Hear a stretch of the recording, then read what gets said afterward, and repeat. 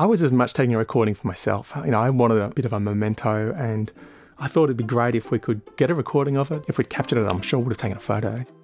But the reason I took the recording was to remember the situation and what happened. You're listening to Fauna, a podcast by Zoos Victoria, where we take you backstage at Healesville Sanctuary, Melbourne Zoo and Werribee Open Range Zoo. In 2009, I had an opportunity to go and help not just an individual animal, but a whole species. And I thought that was sort of the highlight of my career. My name's Rupert Baker. I'm the General Manager for Life Sciences at Healesville Sanctuary. In 2009, I was the Senior Veterinarian at Healesville Sanctuary. So there was a little bat on Christmas Island called the Christmas Island pipistrelle. And this little bat would fit into the palm of your hand. So if you were to hold your hand up, it weighs about the same as 3 paper clips. I mean, these things are tiny. They're so small that, you would hardly feel them if you hold them. Take a look at your little finger. The bat's body was shorter than that.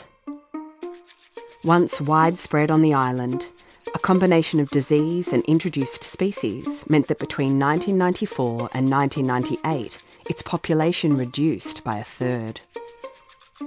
The Christmas Island pipistrelle was listed as endangered in 2001, then critically endangered in 2006. And one of the things about a declining species is that when it gets down to low numbers, the population could really drop out really suddenly. And that might happen because if you imagine a small population of animals, if one of them gets sick and was to die, that represents a very large proportion of the animals that are there. And if that happened to be the last breeding male, obviously a species would go extinct quite quickly. In 2009, things were so dire the Australian government approved a rescue mission. Top of the list was to establish how many bats were left. There could be potentially up to 20 individuals left. There have been other threatened species around the world which have come back from less than that. So why wouldn't we think, hey, we can do this?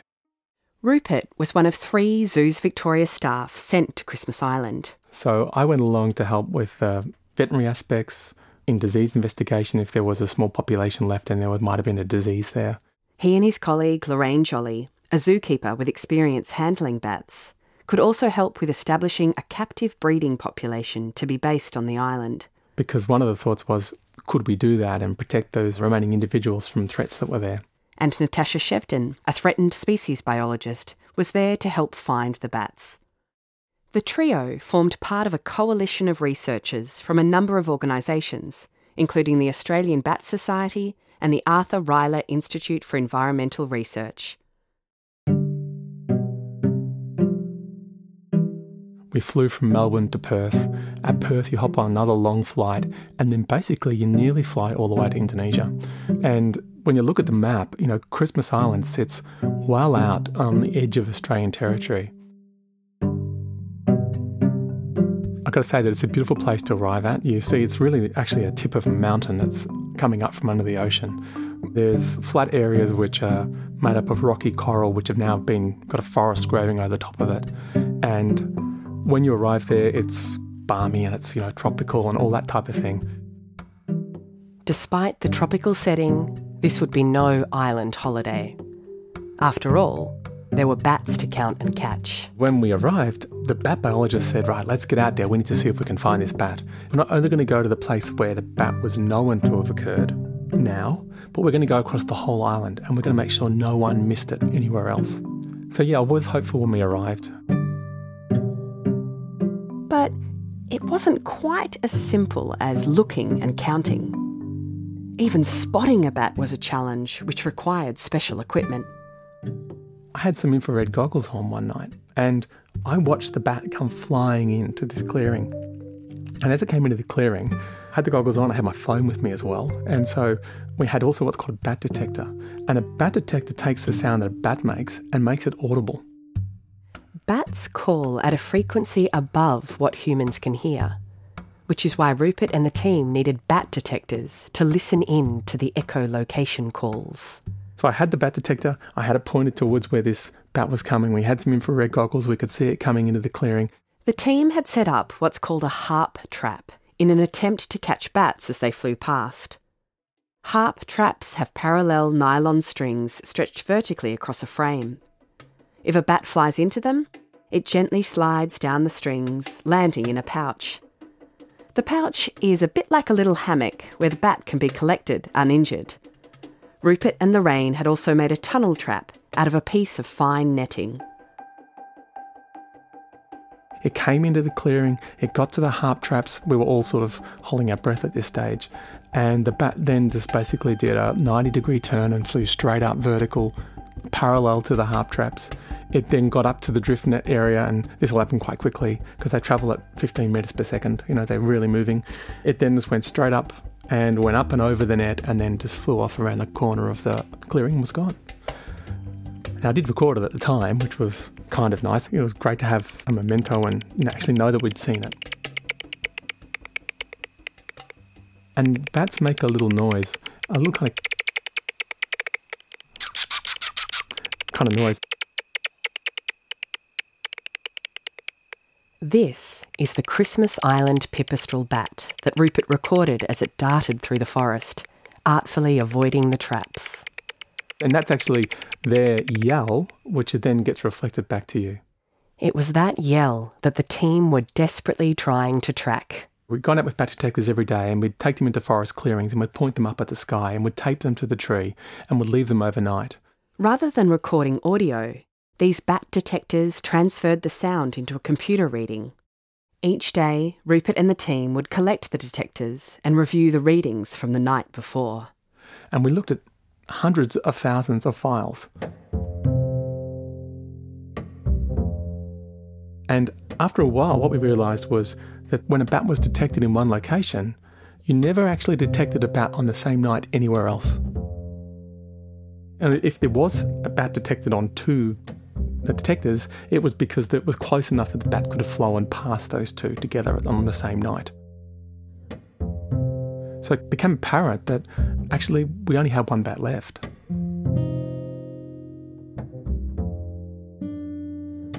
And that was terrible. And it was terrible also to think about the fact that we had a species which for a long period of time had been monitored by science and gone into decline. And in a way, we let it go extinct. And it happened in my lifetime. And, to be there and see it happen was crushing at the time.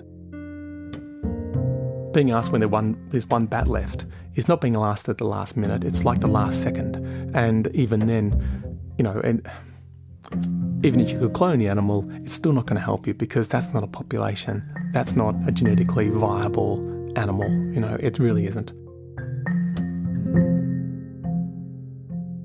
Without knowing it, Rupert had recorded the call of the last Christmas Island pipistrelle bat. It was August 26, 2009. After this date, the species is considered extinct.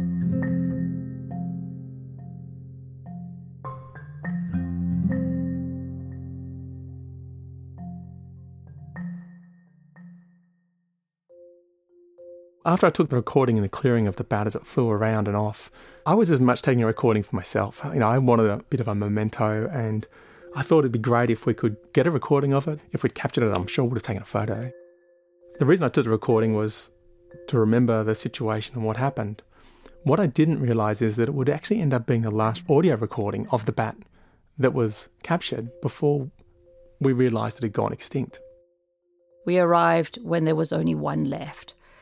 And that was just absolutely a gutting moment, to think that you're going to arrive in time to save a species, or at least to have a chance of saving a species, and only to find it was too late. And so for us at Zoos Victoria, having been part of that experience, we came back and said, this is not what we want to be. I'm Jenny Gray. I'm the Chief Executive Officer of Zoos Victoria. But recently I've been introducing myself as the CEO of a very large conservation organisation based in Melbourne. We don't want to be an organisation that arrives in time to record extinctions. We want to move sooner and earlier. And so that has led us to the campaigns called Fighting Extinction. When we got back from Christmas Island and the failed attempt to save the species, we had a very brave board. They passed a commitment that we would not let any Victorian terrestrial vertebrate species go extinct on our watch. To kick off their commitment to recover local native species, Zoos Victoria turned to their own experts, as well as consulting with others outside the organisation. So we asked the scientists to go out with 4 really clear criteria. The first is that it's a very small population, that we're really down to low numbers of that particular species, that it continues to decline. So you've got a tiny population that's already declining, a restricted distribution, and a presence of a key threatening process.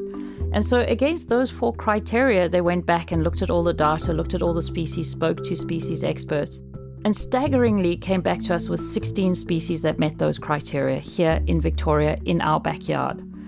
And these are our species that we could lose in the near future based on those 4 criteria. Among the 16 local species identified were Victoria's faunal emblems, the helmeted honeyeater and the leadbeater's possum. There were also reptiles like the grassland earless dragon and amphibians like the bawbaw frog. Then there were the 4 non-Victorian species that Zoos Victoria was already dedicated to caring for. And so we had the 16 Victorian natives that we identified through these criteria, the 4 other species we were heavily committed to, and that gave us our Fighting Extinction 20 critical species. We've carried on from that point because we will save any animal in trouble. And so it's not just about saying it's 20 and 20 only. Every year we do an assessment of how the 20 are going. One of these days I'm hoping that our research is showing us some of these populations are doing a bit better and we'll be able to take animals off the 20. But every now and then, off our watch list, we see a species tipping more and more into danger and we bring them in. And so last year we added the plains wanderer into the 20, and so that made us 21 critically endangered species we now work with. Since 2009, scientists, researchers and keepers at Zoos Victoria have seen their roles shift.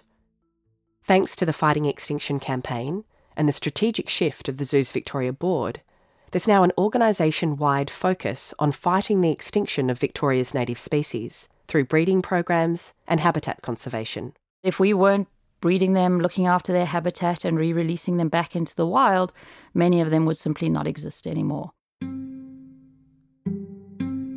I think animals enrich our lives. Imagine you never saw an animal. Not your dog, not your cat. When you walked outside, there were no birds. There weren't even insects on the pathways. Our lives would be so diminished. And it seems crazy that we just start throwing away something that makes our lives so rich and wonderful. And so it matters that we should not take the loss of any species lightly. We shouldn't be saying, well, it's okay, it's far away and it's an animal I've never seen and I don't care about. That would be just quite terrible. You know, we don't have the same attitude to wonderful works of art or wonderful pieces of music. We wouldn't say, oh, it's okay, that got destroyed just because I've never seen it. And so we really believe that we shouldn't let any species go extinct without a fight. And that's why we're fighting extinction. Because the other scary part is, you know, if we let a work of art go, we could create it again. Once we've let a species go, we can't create it again. We can't bring it back. And if this little bat had disappeared, as it has, it's disappeared. Anybody with all the money in the world could want to build another Christmas Island bat. We won't be able to do it because we let one go. And so that's what drives us, is to not let other animals go, because we won't get them back. They just won't come back.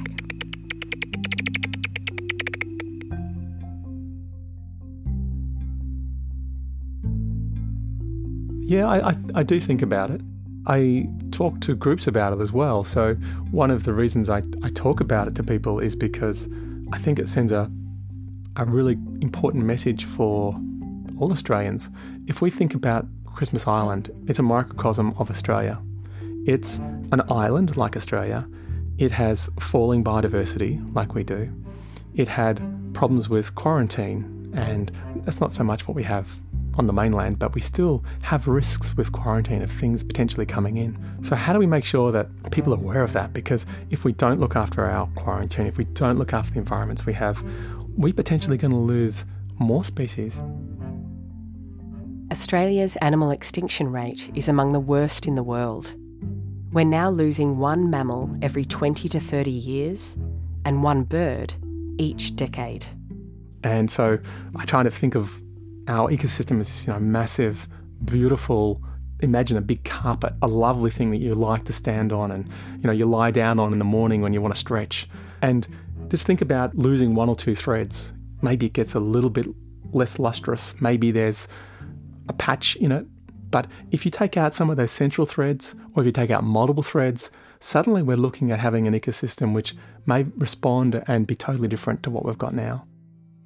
So when I think about the bat, I'm talking to people about, hey, we've got to be careful, and it's really important to talk about these things. And for us to figure out, what's the challenge we have?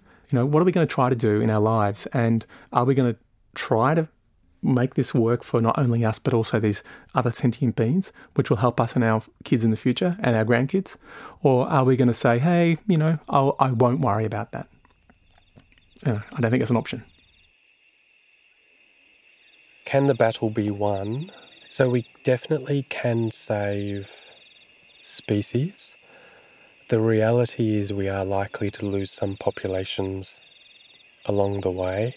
This is Dan Harley, Zoos Victoria's threatened species biologist. The thing is, we've done a remarkably good job with modest resources to prevent extinctions occurring at a species scale. We haven't lost large numbers of species over the past few decades. We have lost a lot of populations, and we've had a lot of populations still declining. So there's still massive work to be done and no room for complacency. But on the whole, I feel like really there is this massive opportunity, because at the end of the day, it just comes back to effort. The next episode of Fauna will be the final of the series. Dan takes us deep into the forest and talks us through the decades-long battle to save one of Victoria's most precious creatures from extinction. And it was the most amazing experience at dusk, because you would stand 3 metres back and they would come out at a height of about 4 metres, run down the trunk, run down a tea tree branch, and they would run over your right shoulder out into the swamp. Thanks to Dr. Jenny Gray, Dr. Rupert Baker and Dr. Dan Harley for being so generous with your time. While we've been producing this series, we also spoke to a number of Zoos Victoria staff who shared their passion for fighting extinction. We couldn't include you all in this episode, but we appreciate your time. If you'd like to learn more about the 21 species in Zoos Victoria's Fighting Extinction campaign, you can visit zoo.org.au/fightingextinction. Fauna is produced by Bridie Smith and Beck Fari for Zoos Victoria, hosted by Annie Last. For more episodes and information on how to subscribe, head to zoo.org.au/fauna. Zoos Victoria operates 3 campuses: Healesville Sanctuary, Melbourne Zoo and Werribee Open Range Zoo, and is a zoo-based conservation organisation fighting extinction to secure a future rich in wildlife.